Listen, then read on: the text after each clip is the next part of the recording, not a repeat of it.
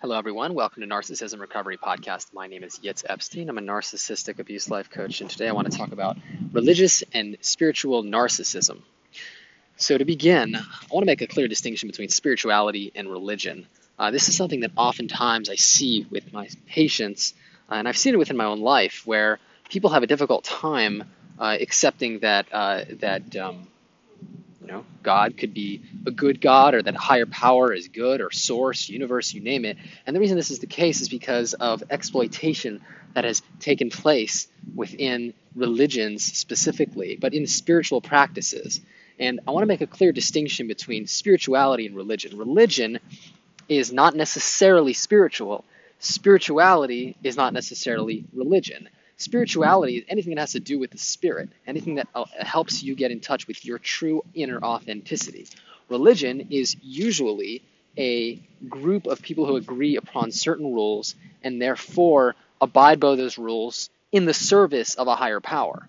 Now, when it comes to narcissism, and the reason this is applicable to narcissism is because oftentimes the religion gets exploited. It becomes a method of control. It becomes actually a breeding ground for extreme abuse under in the guise of God or religion or higher power, you name it. So the way it applies to narcissism is that a narcissistic abuser will see somebody who's religious, or I should say, will see religion, will see a person who wants to get closer to their source, to higher power, to their inner authenticity, and will see their vulnerability as a way of exploiting.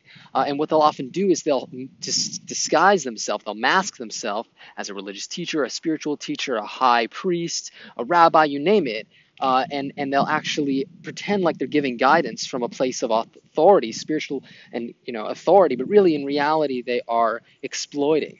Now, I want to make it very clear that not all religious people or rabbis or popes or preachers do this. This is very specific, and ultimately there are those people who do it, and it's important to understand that this goes on, and also to be careful of those who are using spirituality and religion to exploit. So, like I mentioned before, somebody who wants to be spiritual will look for guidance, because when we're unaware of the unknown, of the great vast universe that we live in, we want to find out more and more about that in order for us to truly connect. Then what we will do is we will search for a guidance counselor, we'll look for a teacher, look for a spiritual leader, and in doing so, we might run into people who don't necessarily have our best interest. This is what I'm referring to when it comes to religious and spiritual narcissism, because religion becomes very easy to use as a way of exploiting people who are in search for guidance. Usually these people are in a situation of disarray, feeling very low in life, feeling distraught, and they're looking for some guidance and a source of strength in their negative state. And therefore, because they're feeling so low, and the spiritual and religious narcissistic abusers will be able to step in and really pretend and ultimately narcissistically abuse and use their victims as a source of narcissistic supply. Now, the subtleties of this form of abuse are quite insidious, because all the supply that is gained from the abuser could be simply the fact that they are seen as an authority figure, which makes it very difficult to pick up on how they are exploiting their victims. For example, just the fact that people listen to them, even if they're saying truths, the fact that they are being listened to creates a certain form of power and a high in abusers, in the narcissistic abuser. That works as a form of narcissistic supply. In addition, by controlling other people's lives, controlling other people's purpose, controlling other people's spirit, by telling them this is the truth, you have to believe this is absolute truth. So I want to give a couple tips on how to avoid, first of all, how to identify somebody as a religious or spiritual narcissist, and how to avoid this type of individual. Firstly, if it doesn't feel good, if it doesn't feel healthy, if it doesn't feel right, if you feel taken advantage of, or you feel bullied, or you feel like the abuser is telling you what to do, you want to be very careful of this, because no one in the world can tell you how to serve higher power, universe, God, you name it.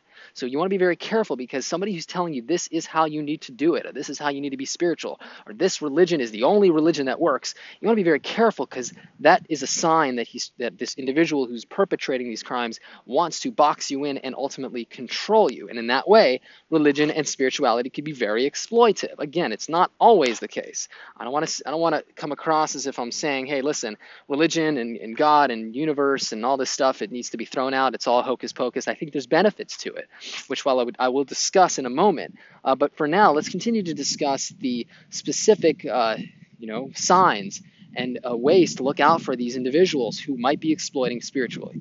First of all, they will be in the clouds. There will be no practicality. They will just always have a story of a wondrous world, and we all need to just do this because then this. They will not talk details. They will not talk practicality.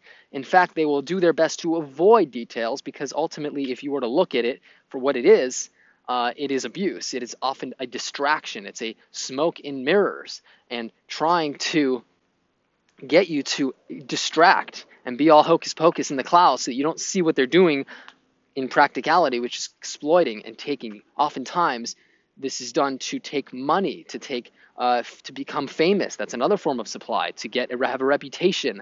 Oftentimes, like I mentioned, money is a way. By using religion and spirituality, you can extort money and say, hey, listen, you need to sign up for this religion.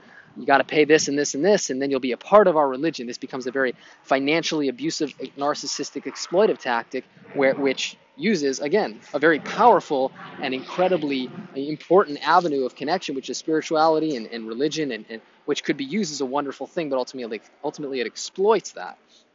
Another sign you want to look out for when it comes to spiritual and religious narcissists is, first of all, what is in it for them? And if you can see how they might be gaining from you being there. For example, if you join my religion, what is in it for me? What is it? What am I gaining? You might be able to see that them being a part of their religious group is actually gaining. They gain because they get what's in it for them. Are they there for you? Are they there to serve you, to help you connect to your higher power, or are they there to take from you? You want to be very cognizant of this. And if they're there, and if you sense that they're in it for themselves, you want to stay away from that, because this is certainly inappropriate for leadership positions, specifically in religion and spirituality. The next sign you want to look out for somebody who might be exploiting in this way is, how extreme are they? Is there tolerance for other people's opinions? You often find this in cult-like environments where the leader is very much easygoing, and the second you do certain specific things, they'll rage. This is the narcissistic rage. How could you betray me? You didn't listen to what I believe God had in store, and therefore you are disobeying me. You want to look out for that black and white thinking, that yes, no, that this is the way it is, and if there's that control where they absolutely cannot tolerate other people's opinions, you want to be wary that might be a exploitive tactic used by religious and spiritual narcissists.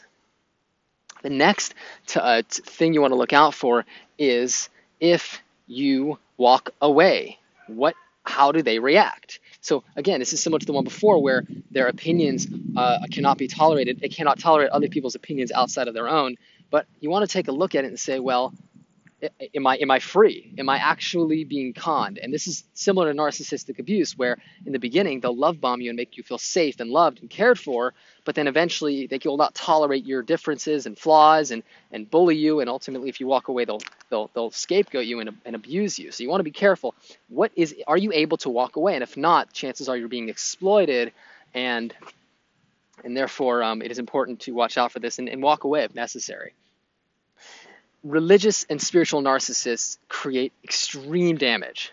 I want to make it very clear. These are dangerous, dangerous predators that use an avenue of faith, of hope, of love, of oftentimes finances, of sex, of communication, of your spirit, really, and exploit that for personal gain. To me, some of the most horrific abuse that exists, and the subtle nature of it, the charisma of the leader who's able to tap in to the very vulnerabilities and needs of their audience and pull them in and use them, and it could be done on a mass scale. So we want to be very careful who you're following spiritually speaking. And again, I'm not trying to make you fear leadership. Understood that leadership is necessary. But ask yourself the question, are you feeling safe? Are you feeling good? Is this something that's leading you towards your higher purpose, your power, your strength? Are you becoming a better person based on this? Are you losing yourself? Are you in service of a human? Are you in service of another person? If you're a spiritual and religious narcissist, you're not serving God. You're not serving a higher power. You're serving the person who's exploiting their higher power. So you want to ask yourself the question, well, does this feel like I'm serving a higher power? Narcissistic abusers in this way love to play God. They love to tell you what God said. They love to tell you what the universe thinks you should do. Ask yourself that question. Can you create a relationship with yourself and God and the higher power? This is your duty. This is your spiritual relationship. This is your religious practices. And no one in the world has the right to take that away from you and tell you it's any other way. They can influence you, and by all means, maybe they should influence you. People out there who understand spirituality and have a message and have influence to give, that's important. But to use this avenue for abuse and narcissistically speaking, it is absolutely horrific and absolutely damaging to the spirit, to the mind, to the psyche, and ultimately can devastate a person. So I want to hope this podcast resonated with you, and I hope you benefited from it. If you are struggling from being religiously, spiritually abused by narcissists, by psychopaths, by leaders, by preachers who have exploited you on the deepest level, I understand that type of pain. It is absolutely devastating. Please do reach out. I want to help you through this journey. Recovery is absolutely possible. I've seen it in my own practice. I've seen it with myself.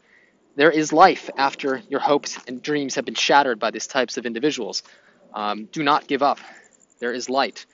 There is true connection to higher power, and it does not come from without. It comes from within. So please do reach out. I want to help you through your journey to healing.